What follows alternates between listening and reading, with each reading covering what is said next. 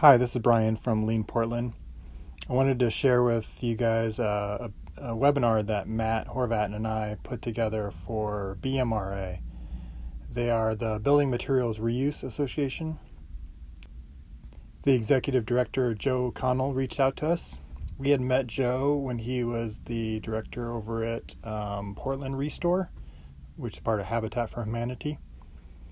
And soon after he took the BMRA job, but really liked what we presented and wanted to share that with this industry. And they are a nonprofit that promotes the vibrant building materials economy and as part of a world without waste. And so, really cool organization that they have going on, and they put on conferences and they have memberships with a lot of people in the reuse or deconstruction industry. So lines up well with organizations like the Rebuilding Center that we work with, and I've worked at with last couple of years. The presentation we put together was talking about lean in the building reuse industry, and we had some help with the presentation from the Rebuilding Center. Kelly Stevens was able to support us during the webinar, which is great. And then Chris Larson, who is the process improvement person at the Rebuilding Center now, he was helping us put together some of the slides and some of the photos that were there. So in preparation for this webinar, Matt and I went over to the Rebuilding Center and got a view of some of the recent updates, and they've been really making some changes. If you're in the Portland area, please check them out. And you'll notice that they've slowly been chipping away at some of the aesthetics on the outside and building some infrastructure in place. So really cool what they've been doing lately. And then Matt also did a Gemba walk over at one of the deconstruction sites in Vancouver, Washington, and took some notes and comments of where he saw some opportunities. And so that was what we were trying to convey in this webinar here. So hopefully you enjoy it. Check it out. Let us know what you think. And thanks for listening. So this is Joe Connell, Executive Director for BMRA, as I was just saying before I remembered to record. We're hearing from Brian Hurley and Matt Horvat today about lean principles for building reuse. I ran reuse centers for 13 years. I know all too well what it takes and what the struggles are. And I was starting to say earlier, I wish that I had known Brian 15 years ago. Would have saved me a lot of agony. So we're hoping today that Brian and Matt can teach us something about lean principles and how they relate to our industry. One reminder before we go, if you could mute yourself so we don't hear background noise, that would be terrific. And if you would use the chat box for questions, then we can filter questions in that way. And I think because we have a small crowd, we can deal with questions along the way. All right, Matt, Brian, you guys want to take it away? Sure. This is Brian Hurley. Hi, everybody. And then we're trying to get Chris Larson from the Rebuilding Center. He's got some family commitments today, but I think Kelly Larson is here to also join in and maybe add some comments as needed as we go through. So, morning, this is Matt Horvat. So we'll kind of jump back and forth a little bit and kind of share some experiences we've had just last couple of years working with a few reuse and donation-based nonprofits here in Portland, Oregon. That's where we're based. So Lean Portland is really a collection of people like Brian and myself, and somewhere between a half a dozen and 500 more, depending on how you count, of people who have had training in lean to some extent and are out there trying to make work better at public service sector companies. Mostly we focus on nonprofits with an environmental mission, but we've done some work in homelessness here in Portland and are just trying to fill in the cracks of our free time, helping get projects to success. We're small, I've been around for 5 or so years doing different things, and every year we're growing a little bit and continuing to spread the word.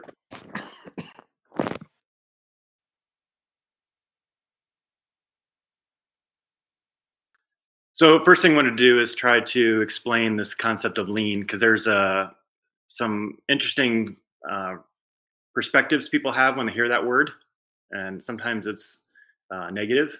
And so I just want to make sure we're all on the same page of what that means. It's actually a word that was used to describe what was observed in Toyota. There were some missions, study missions that took place in the 1980s, late 80s, to go study why the Japanese were beating the US in the electronics and the automobile manufacturing sectors. They were losing market share to the Japanese, and they were losing market share on the electronics as well, because the products were less expensive and higher quality. And so when they went to go study that, they noticed that the operations were run with less people, but they were more efficient and higher quality, and less inventory, less space requirements. And that was really intriguing to them. So they documented this, and that was the word they came up with, was this, the best way to describe it was lean. So it's kind of stuck. But when a lot of people we talk to hear about that word, they immediately think that it's running your operations with minimal amount of people, and that everyone is taking on extra work and overloaded. And that's not what the goal is. What we're really trying to do is engage the employees in the work and help them identify problems in their area and make them visible and obvious for everyone to see, instead of hiding the problems. But we need to do that in a very respectful way, that we're going in to their work areas and asking them questions, not telling them what to do, and because they are the experts at their job. And so as consultants in our jobs, we have a lot of ideas on how to do things differently, but at the end of the day, the people that do the work have to come up with those ideas and try them out themselves. And they know what's going to work best. We can just give them some things to consider or think about. And we have to make those decisions at something called the Gemba, which is where the work is being done. And so we can't do that in a conference room. We can't do that at a high level with in a meeting. We have to go talk and interact with people who do that work, and try to figure out how can we make your job easier, simpler, less stressful, less strenuous, less frustrating, so that you can actually do the work that you really want to be doing, not doing the stuff that's distracting and keeping you from why you took the job in the first place. And so a lot of it's around just working smarter, not trying to make people go faster. And we also want to have people more flexible. So things change all the time, and the more people are trained to be able to do different jobs and tasks, to deal with the ebbs and flows of what happens on a daily basis, the more flexible and call it agile the organization can be. And you can handle your customer requests as they come in at sporadic times. So like, unfortunately, your customers don't drop off in a consistent pattern throughout the day, evenly spaced out. They come in batches and groups, and overloads your processes. So that's why it's nice to have that flexibility into your workforce.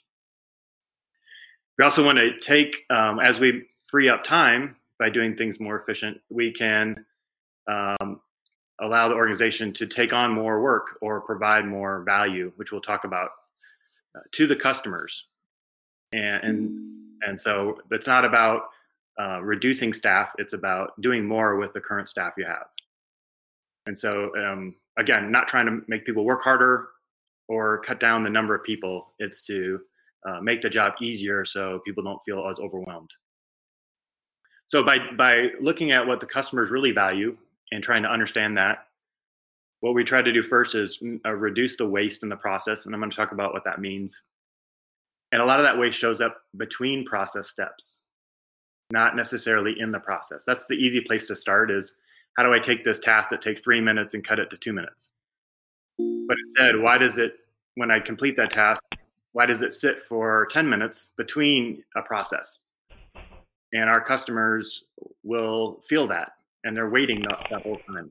So I could shave that 1 minute off, but it's still going to sit for 10 minutes in between that process. That's where we first start looking for some of the waste.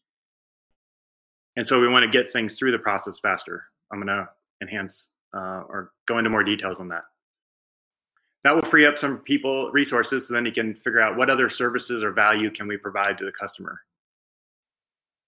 And the other real important thing about this is you want to make sure that you're operating as a team or as a system, not as individuals or specific departments or work areas, because it's got to operate across all those areas smoothly. And that's what we first look at, is how smoothly are the products and services flowing through your organization across different departments. So when we talk about donations, it's how smoothly does a donation come into the door and come through the processing and back out available for sale and then to the customer. The other piece then is there's back office processes. And so when there's requests for grant submissions, how long does it take to go through that process before it gets completed and filled out and submitted? And you'll see that it gets stuck a lot of the times through in between those processes, and that holds up the whole thing. So those are some of the key concepts we'll enhance on here. So some of the benefits for organization to go down this path would be, first, the employee and volunteer engagement.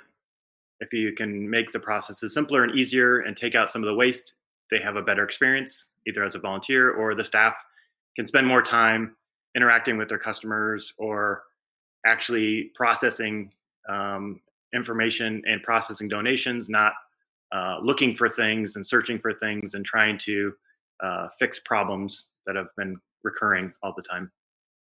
So you can speed up the time for a donation to get through your facility. It can reduce the amount of space requirements because you're removing things that don't belong in the process and kicking them out. You can lower the inventory levels, and that's kind of tied in with the space, but also the inventory is a good indicator of where problems are at. And so when problems start to accumulate, you can see that more easily. It reduces the amount of wasted time in the process. It helps focus you on errors and mistakes and try to remove those. I mentioned it makes the problems more visible, so they stand out and are more obvious. Otherwise, usually what organizations we see is they have some of the problems are visible and some of them are not, and we're only working on the ones that are obvious visible, and that can be a challenge. And we want to get all the problems on the table so we can know which ones to go after first. You have much more flexible workers to be able to handle the different changes and demands that come to your organization. It ultimately will result in reduced expenses and costs, but usually don't start with that because you can make some maybe poor decisions, not knowing the process that well and making decisions that seem good from a financial standpoint, but can be not good in the long run or not good for your customers. So usually we say if you focus on making the process better, the cost savings will come in the later on, but not to focus on that as the primary mission. And ultimately, it's going to increase the value and the satisfaction of your customers and any other stakeholders that you have. Can I just make a quick point, Brian? What you first started out by saying around employee and volunteer engagement came to mind because we've done a number of projects where we've helped the team streamline their employee onboarding process. I remember making a process map of the volunteer onboarding process at Social Venture Partners. And it was really powerful to see the team come together and actually just use sticky notes on a wall to map out the process. And they had this one section where it was iterative, and there was a lot of back and forth and negotiations between the volunteer and the organization. And because it was this kind of creative back and forth process, they didn't think they could map it out at first. But we just did it, and we did it in a circle format, and it just really worked for them. And they started to see where it was so confusing and why, and they were able to get their hands around that process and start to improve it.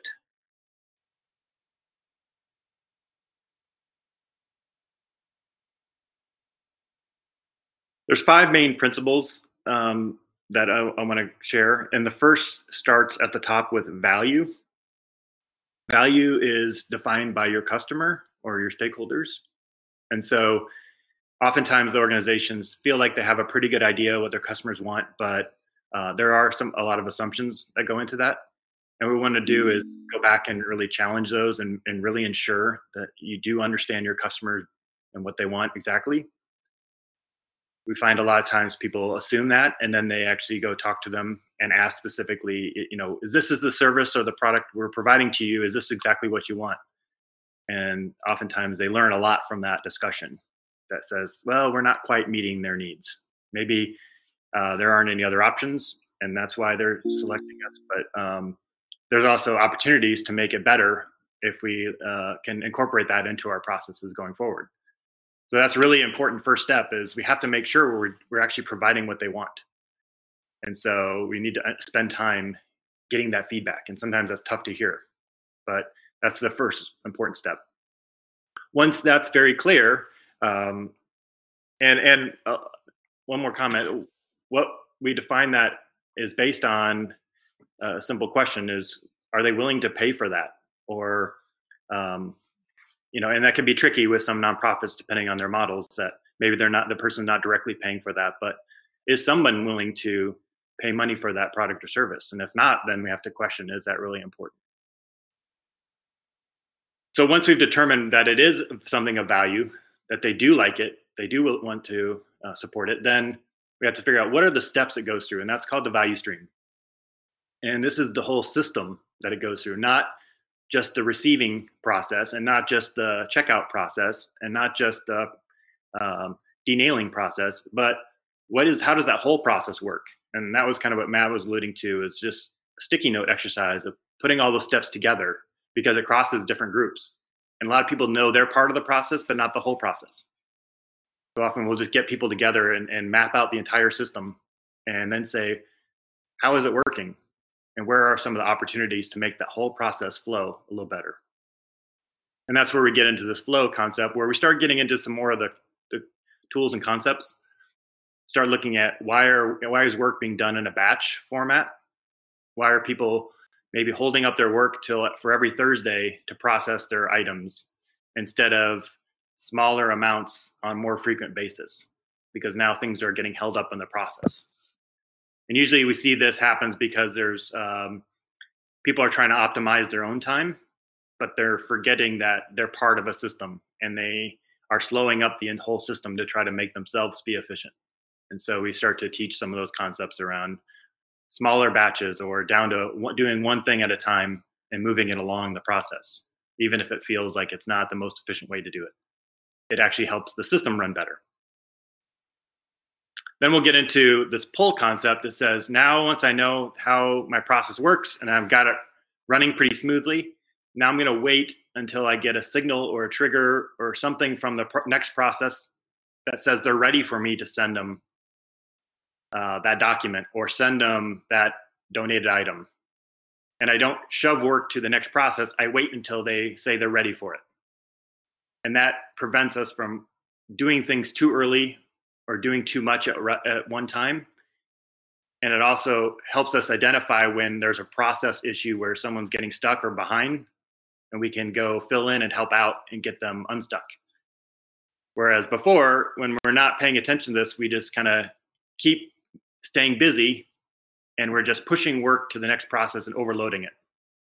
When in fact, if we connect all the processes together in this pull system, then when there's a problem in one area, the whole process is stopped. And that exposes the problem, and then we can go tackle that issue instead of just continuing to ignore it and pretend like it's not happening. And then the last step is perfection, is trying to continuously make improvements over and over again, that it's a never-ending process. You're never going to say, we're lean. It's a journey that you go through to try to continue to make the process better and better. And then you have to go back to the beginning and say, is this really what the customers still want? Because even a couple months later, things could change. So that's the high-level process that we typically go through with organizations. So I mentioned the term the value stream. And so here being an example of taking reclaimed lumber from a decon site. It gets moved by a driver. It goes maybe to a temporary location to be stored. There's volunteers that are involved with processing the wood. It gets moved to a lumber yard where it's being sold, and then it ends up at the customer. And so that would be more like the full value stream of the process. And often we look at specific boxes in there and try to make those efficient, but we have to make sure we're connecting them all together. And so one of the things we'll do is first understand that process, and then we'll start to put and quantify where is the inventory being held today? Where is it getting stuck in the process? And that can just be by identifying where how much material is at each of those process steps. And so if a lot of it's at the temporary lot where it's waiting to be processed, then we see that's where we would start some of our improvement work, because that's apparently where the bottleneck is in the process. And we figure out, well, why is it stuck there? Is it a problem with getting a driver there? Is it space in the lumberyard? Is it efficiencies with the denailing process? But all those can help us by mapping out the whole value stream. We get to see where the best place to improve and where our focus should be.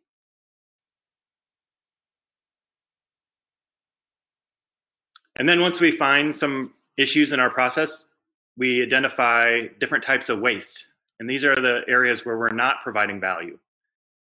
So things like transportation, where things are just moving around, that effort does not directly result in value. It takes time.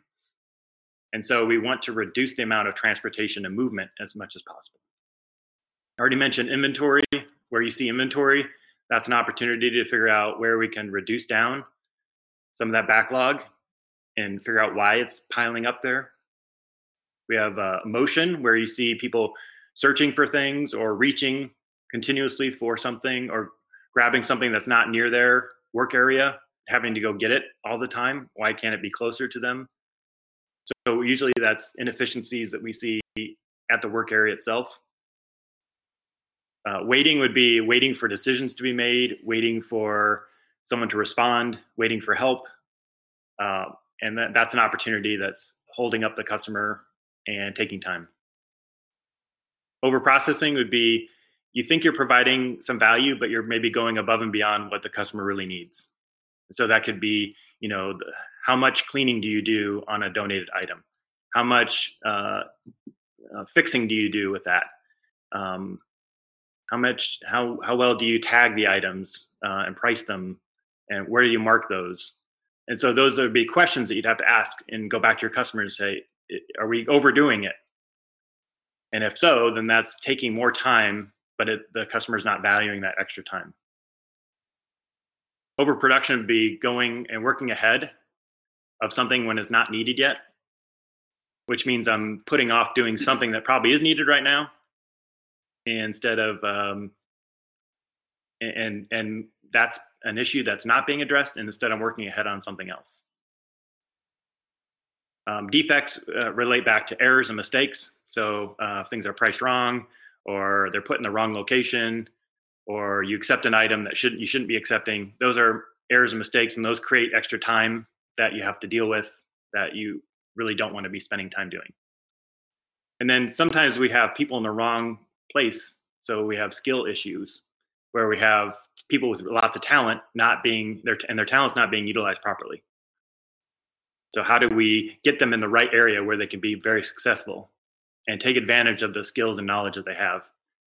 We also have a lot of people with great ideas, and we're not going out and asking for those ideas. And so we find out that, I've been talking about this for a long time, and I just quit bringing it up because no one would do anything about it, or I didn't know how to proceed with that idea. So we see these kind of issues that got buried that really could help the process work better if someone would help them implement them. This is one of the ways we tried to reduce the overproduction at another nonprofit in Portland. It's called Free Geek, and they handle mobile devices, among other things. But on the left, you see that this is their work area for processing and handling the mobile devices. And they would have boxes of phones that were donated, and they would kind of go through the phones and try to pull out ones they thought were valuable. But sometimes they would work on items that were not needed, like they already had too many of them. or and there'd be phones in there that they probably should be working on. They didn't think were valuable, but they were. And so what we were able to do is first just get it organized, and we gave them some ideas and get some training on something called 5S. And on the upper right, you can see that they continued with that effort and really cleaned up their area. And then the second thing we did, though, in the bottom right was help them organize what they actually had available to work on. And then what was really cool is then the person who was running the sales, they do some online sales. He was able to come into that area, look at the rack of items and say, here's the order of things I'd like you guys to work on. Work on 2 of these, 3 of these, 1 of those. Don't work on those. We got plenty of those, and those aren't selling. But if anytime you see something in this box, maybe it's a iPhone 4S, process those all the time. We can sell those all day long and make good money on that. So they were able to connect in and make sure that no one was overproducing the wrong items, just by having visibility to what they had in stock and what to process. So there was less of a guessing game on what to do. Here's an example of a project we did at Rebuilding Center. And Kelly, I imagine you have a perspective on this project too. So maybe I'll share what I know, and then if you've got any remarks. So in this project, you're seeing on the left-hand side the original. Actually, it wasn't the original, but it was the most recent version of the checkout area. What we did with the team was, and the team, by that I mean the team of employees, there was 4 or 6 of them. We gave them little shopping assignments to go empathize with the customers to see what was value added and non-value add. So we had them build a doghouse and had them replace a door, a few typical things that you do when you go to the Rebuilding Center. And then we had them go through the entire customer process, including checkout. And the team landed on the checkout area as being one of the main places of frustration from the customer's experience. What they'd get is people waiting in line with questions behind people who are just there to check out. And so there'd be a lot of crossing of flows. There'd also be people inadvertently bringing items up to the front counter with, like a door or other pieces of lumber that they shouldn't. And so there was just a lot of confusion going on. And then over the period of a few months, we met and did a lot of cardboard cutouts with the same staff to figure out how to solve some of these flow issues. And what you're seeing is the most recent version here on the right, where they've rotated the customer-facing area to a bigger space and got it away from that roll-up overhead door you see on the right-hand side. And that allows easier flows of traffic, and there's a more obvious queuing space. The same checkout counter now on the right can just be further optimized in a lot of different ways. You can see it's much larger. And the other things that aren't visible from this photo is how they've addressed a lot of line of sight concerns. And so eventually they'll be able to have line of sight to the lumber yard and to the main entrance, so as to provide this cash register area kind of as a command center for the business. So we got started there, I guess, a couple years ago now. The life cycle of this project it's still ongoing. It took us maybe 6 months or so to get the project off the ground. We really had a lot of communication to do with the organization. The executive director at the time was involved in this project, and he had to help find money for the building permit and the architectural fees involved, because this project was significant enough to require a city permit. And so this is a good example of a lean project, in that the staff had to be fully aligned and on board with the improvements. Everything that was done here was done by LROs and by other members of the staff, so that they really were the ones that were championing and supporting and making this project happen, because it was really all about their work environment and their flows. And so it was just a really fun project to see it come to fruition. It was a nice life cycle too, of being an outsider, helping a team work together, and their their trust in the outsider, in us facilitators. It took months to go through this life cycle of building relationships with people to create the trust that that that they were really going to be the ones that experience the benefit. Kelly, were you around Rebuilding Center at this time a couple of years ago? I was, yes. What was this project like from your experience? Yeah, I think I'd echo what you said. I think it definitely was important to involve our employees in the process. And one of our employees, Pete, was heavily designed in the construction, which was a real point of excitement and empowerment for him. And we are, I would say, on kind of 1.0 of this project. The initial plan was to have 2 points for our customers to kind of divide between purchasing or questions and concierge services. But we haven't figured out that 2.0 part yet. So, but yeah, definitely we can already see the impact, and this area changes on a daily basis and at least a weekly basis where we're still kind of tinkering with it to see what works best. Like the arrow is pretty new, right? It's only last couple The arrow weeks. is new, yeah, and it blinks.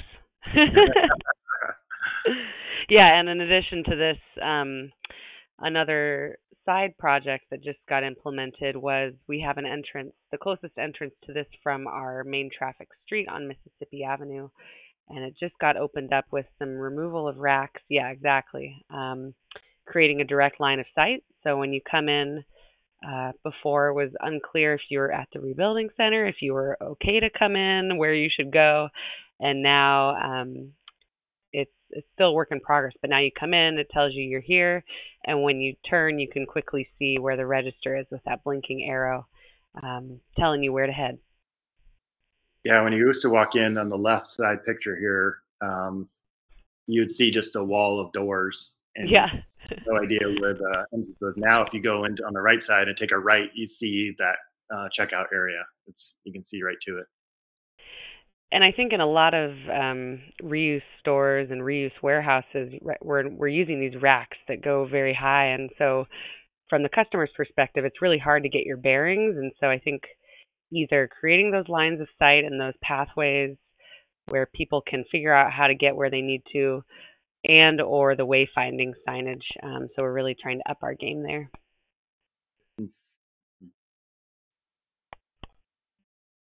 So I'll share a little bit about doing a waste walk at a deconstruction site. I think you all are probably pretty familiar with what a deconstruction site looks like. I think, from my opinion, the thing that's consistent is that they're all different, and they've all got a lot of hazards, and they're all dangerous. And so there's a lot to look out for, especially through the eyes of the staff in there working to remove salvage material. A lot of safety concerns, a lot of personal protective equipment required. So in this case, this is up in Vancouver, Washington. It's a house that my day job business is having decommissioned, and so I was just able to go across the way to take a look. I walked in the garage, and the only real obvious waste that I saw on site was there was some situation with the trailer or the truck that was going to take the reclaimed material back. Logistics in driving is really, I think, one of the more challenging jobs for the reuse industry, is just all of the pickups and drop-offs, and sites located in remote locations and different configurations of vehicles have different capacities. So I walked in and I saw a material waiting. It was nicely stacked up in the garage. The right work was being done on site, and the denailing part will be done at another location where those flows can be optimized. But so this is the obvious one, and I think it's a pretty routine form of waste that we see. And this is, when I say that there's waste on a site, it's not really it's not a value judgment of the quality of the work being done. It's really just an opportunity. And so it's like, oh, well, if we didn't have to do that, that'd be better. And that's really all I'm looking at when I look for wastes, is just where are the opportunities. this was my method of how we did the waste walk. And so it's a really great way that you can do this with a team. And if it's the way I'd recommend you do it, is you do a little bit of training, explaining what the wastes are, and then you look at the work environment together and you look for things that are less than ideal. And then that way you engage the staff, you see where their expertise is and the things that they're prideful about, and also where they see, where what they'd like to have better.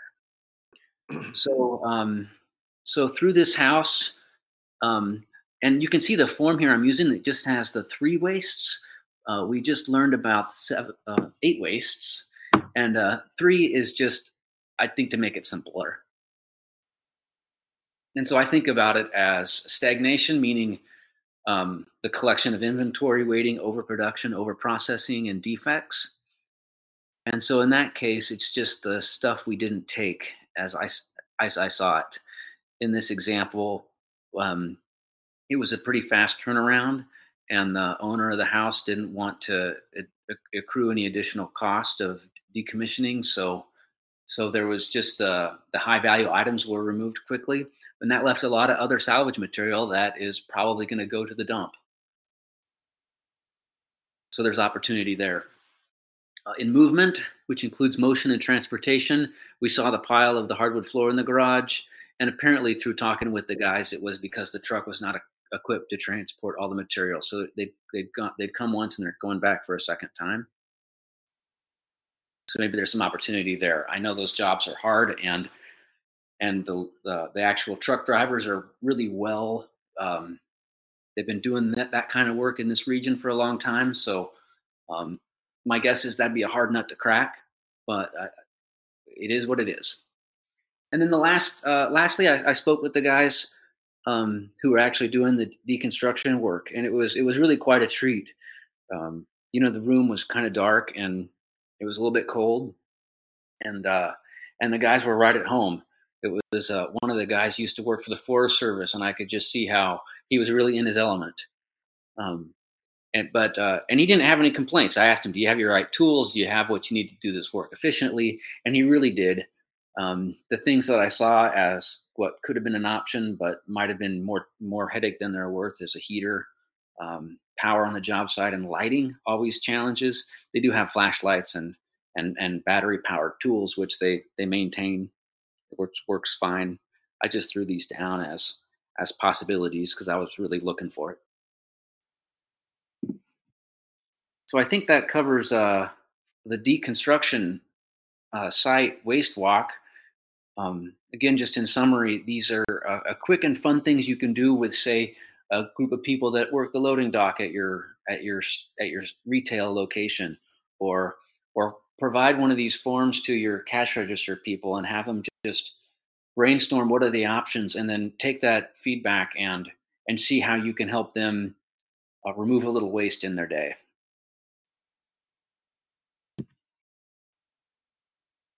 So here's a couple of more snapshots taken back from the Rebuilding Center within their work environment. And I just want to make a point about how there's value-adding work that staff do, and we can do improvement efforts to help optimize staff's time as far as taking away the wasted time of looking for office supplies. On the right-hand side is a nice example of organized environment. On the left-hand side is a safety station that's customized for the area where the safety station is located. Stuff's cleanly labeled and organized in a way that doesn't allow for expired equipment and supplies. And it's just really important to remember who's working in the environment and what they need for just to have the base level human respect of providing a safe work environment and to be organized. And all this stuff takes a lot of time and energy to gather up the resources and the energy to get organized and then to sustain being organized. But to follow the principles of respect, it's essential, really it is. So we're going to carry on to a couple more examples at Rebuilding Center. Kelly, feel free to jump in here. What you're looking at is racks of hardware on sale on the floor of the retail environment, and you can see they're color coded. These color codes go to they correspond to a processing area that's been designed so that when material is received, it can be quickly processed by volunteers and then brought out to the retail environment. And so you can see how friendly and inviting an environment like this is for staff to help out with little training involved. Yeah, this has been a project that was led by Chris Larson and we've gotten a lot of feedback from our customers on this front and also from our volunteers who help us in a big way with our rough sort and our fine sort. And the color coding, well, the buckets in that picture in the prior slide are new in themselves. The buckets were implemented 2 years ago, and they have half lids on them, and they're all labeled. But the color coding has made it incredibly more easy for primarily our volunteers to do the rough sort and then the fine sort. And a side benefit of it is that the design of that hardware sorting room happens to be really easy to use for our volunteers with special needs, and that's been a great benefit to have. So the visualization of it and the color coding, I'd recommend for any organization, especially those who work with folks who have different abilities and different ways they want to sort things. Kelly, could you talk about Chris's role too? I think that's pretty unique. Yeah, Chris's role, he's our first dedicated staff member who's solely focused on process improvement. So he's our process improvement coordinator. And so he is activated primarily in the store so far, but more and more throughout the organization to help us find improvements in how we process materials and how we, our customer engagement experience. So how folks who visit us are experiencing the Rebuilding Center, from customers to volunteers to our staff. And we have a grant actually, we're in the last year of it that's funding his position, and it has been a game changer. It's really a challenge. I think anyone in this industry could attest to the day-to-day operations are just so heavy in terms of processing the materials and processing the people. And so to have someone here whose time is not on the floor, who's really dedicated to that, has been a game changer. Yeah, I think we can attest, Matt and I, from just when we come in on a infrequent basis to kind of see the progress over time. And it's been pretty dramatic just the last year or so of what's been changing and the activity happening. So yeah, I think Chris has been doing a great job there.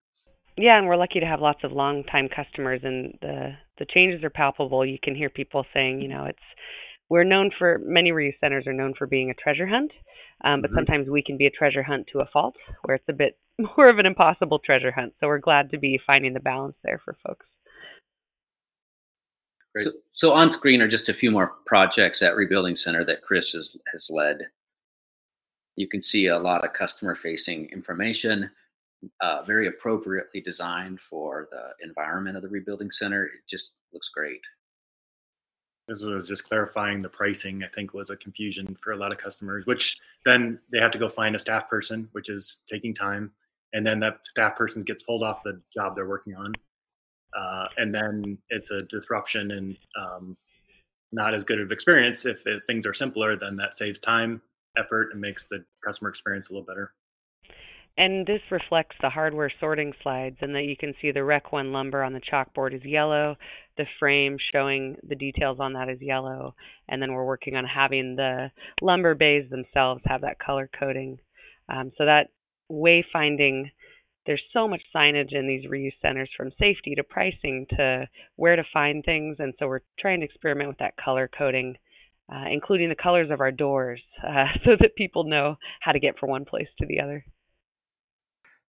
This is Joe. If I can jump in for a second, one of the things to dial it up a little bit. One of the things I've always noticed in our industry is that we have historically we tend to preach to the choir, as our industry has grown, we've realized that we can't just depend on our hardcore on our hardcore shoppers who are willing to sort through anything to get a bargain.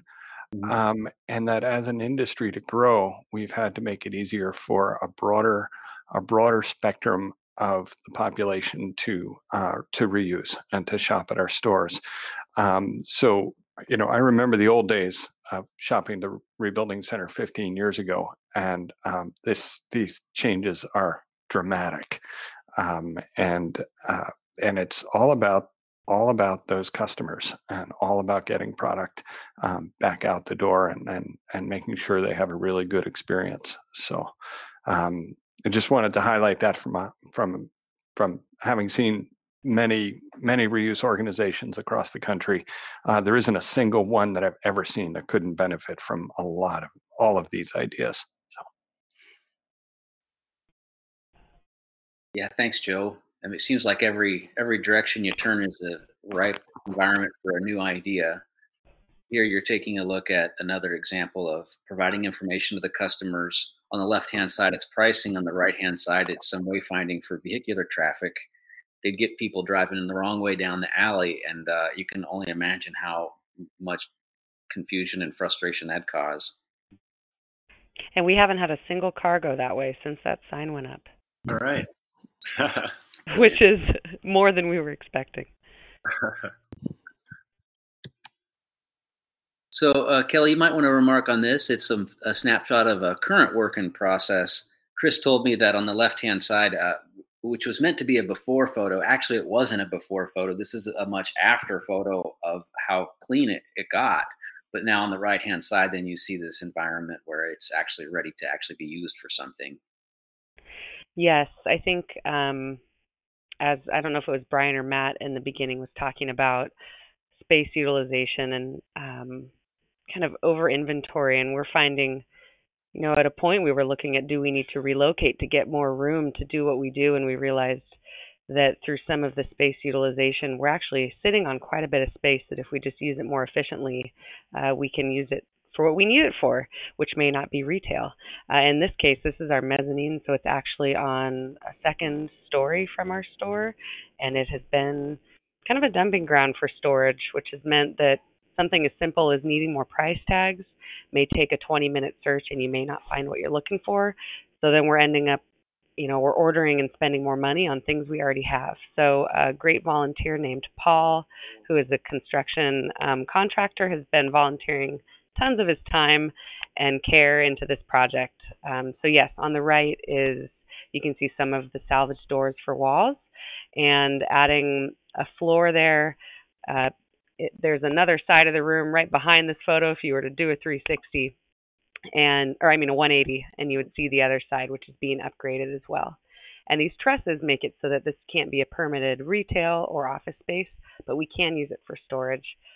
So really trying to find any efficiencies we can for our team getting what they need.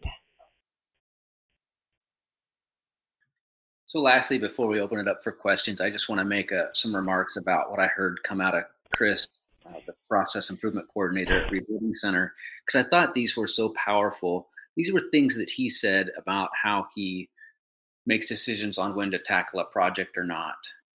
He works within existing constraints, and that includes, investing very little money, or, as it's a reuse store, identifying things that come in that he needs for a project, but don't spend money on it.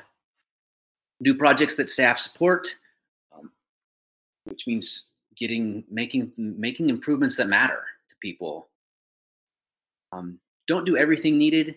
He talked about how there's just so much opportunity for improvement work to be done. He could go through and do everything in a haphazard sort of way that won't last. And rather than doing that, he's doing things with permanence. And so he knows he can't do everything that's needed, but for the things he can do, he's doing in a high quality way. And I think that really makes a difference to see lasting outcomes with his effort. And so I wanted to bring you back to these principles of improvement, because what's like on screen are the way that Chris has seen and adapted I mean, he's made a common sense approach to making decisions on how to move forward with improving at the rebuilding center. And although we can talk about and even facilitate workshops around identifying who your customers are, what value we provide them, setting up flow and pull, and work toward perfection, it those things have to be translated to the environment you're working in. And so your first job, or our first job, is to think about lean, but think about it from your customers and your context that you're working within, and then make it appealing and make it make sense for the people you're working with. It doesn't work to use a bunch of jargon terminology that's not easily understood by the staff that you're working with. It really has to be with the people on the floor. And so I just want to again commend Chris for what he's done and his attitude there at Rebuilding Center. He's making a big difference for that store, and I think it'll last for a long, long time. So that was all we had as far as the pre-planned program. We'll take a minute for questions, or turn it back to you, Joe. Well, I've got one question that might prime the pump a little bit here. I think many of us do elements of this intuitively, either by nature or by being taught elements of it along the way. Can you talk for a moment about the benefits of doing this in a much more intentional way, and how you would go about starting that intentional method of looking at it all? Yeah, you bet, Joe. Thanks. This is Matt. I'd like to take that one. Yeah, I think the benefits of being intentional about it are that we can just accomplish a lot more. I find a lot of process improvement work to be really, there's a technical aspect to it, but there's a social component that you have to go in parallel with. And so to talk about and make safe the ownership and improvement work that staff can do, managers can stop becoming the bottleneck to improvement work, and we can start to allow the 10 or 20 or thousands of people that work in the environment to make improvements. There's a 2017 Gallup poll I was just reading about last night that said 3 out of 10 people don't feel like their opinions matter at work. Well, imagine if we can create a culture where everybody at work, 10 out of 10 people, have got some basic training in what a process is and who their customers are, and some pre-permission to make improvement work. Now we've got an army of scientists, as they say, rather than just a manager that's trying to manage all of the improvement work, who's already overburdened with everything they can do. And so your other question, Joe, was like, how would you go about getting started with this? It's cultural, but you got to do some tools too. You can't just you can't just have good relationships. You have to actually do things. So do the waste walk with staff. Start it to let people know that their improvements matter and that they're responsible for improving their own job. And maybe it's within some certain constraints. So for example, I work in healthcare, and there's a lot of safety issues, and we're in a very regulated environment. So people can't just go changing anything they want to, but we put limits on it. And within those limits, people have the freedom. And so as leaders, we need to define what that is and provide some skills and training and some tools and methods for people to fix stuff that they see that's broken. Yeah, this is Brian. I think the giving people permission to make improvements, I think, is really important. And there is some intuitive stuff that says, yeah, we don't need a lot of training on how to clean out this area that's been poorly utilized and make it look nicer and simplify it, color code it. Those are kind of no-brainer improvements. But there's a couple other things that do come up that we want to make sure is coordinated. One is make sure we're not taking on more projects than we can actually handle and be successful with. But the second one is we're not pushing problems to other groups and areas.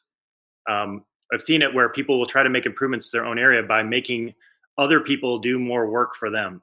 Like, here, fill out my 12-page form so that I can make my job efficient. But they're actually pushing the work to the people doing the value-added work, and it's taking away from that work to fill out their form. So they've sub-optimized their work to make their job easier, but it's actually made the process take longer and more confusing. So that's not a good improvement. And that's why it needs to be coordinated. It can't just be everyone does their own thing. So I think the one is just giving permission to it, but then also keeping some coordination around it. And I think that's where you've seen that role is pretty helpful, to have somebody keeping an eye on all these different activities to say, hey, you can't do that. Or have you talked to the other group? Have you talked to the other department? Have you talked to the customers before you make just random improvements all over the place? Great. Thank you. Other questions?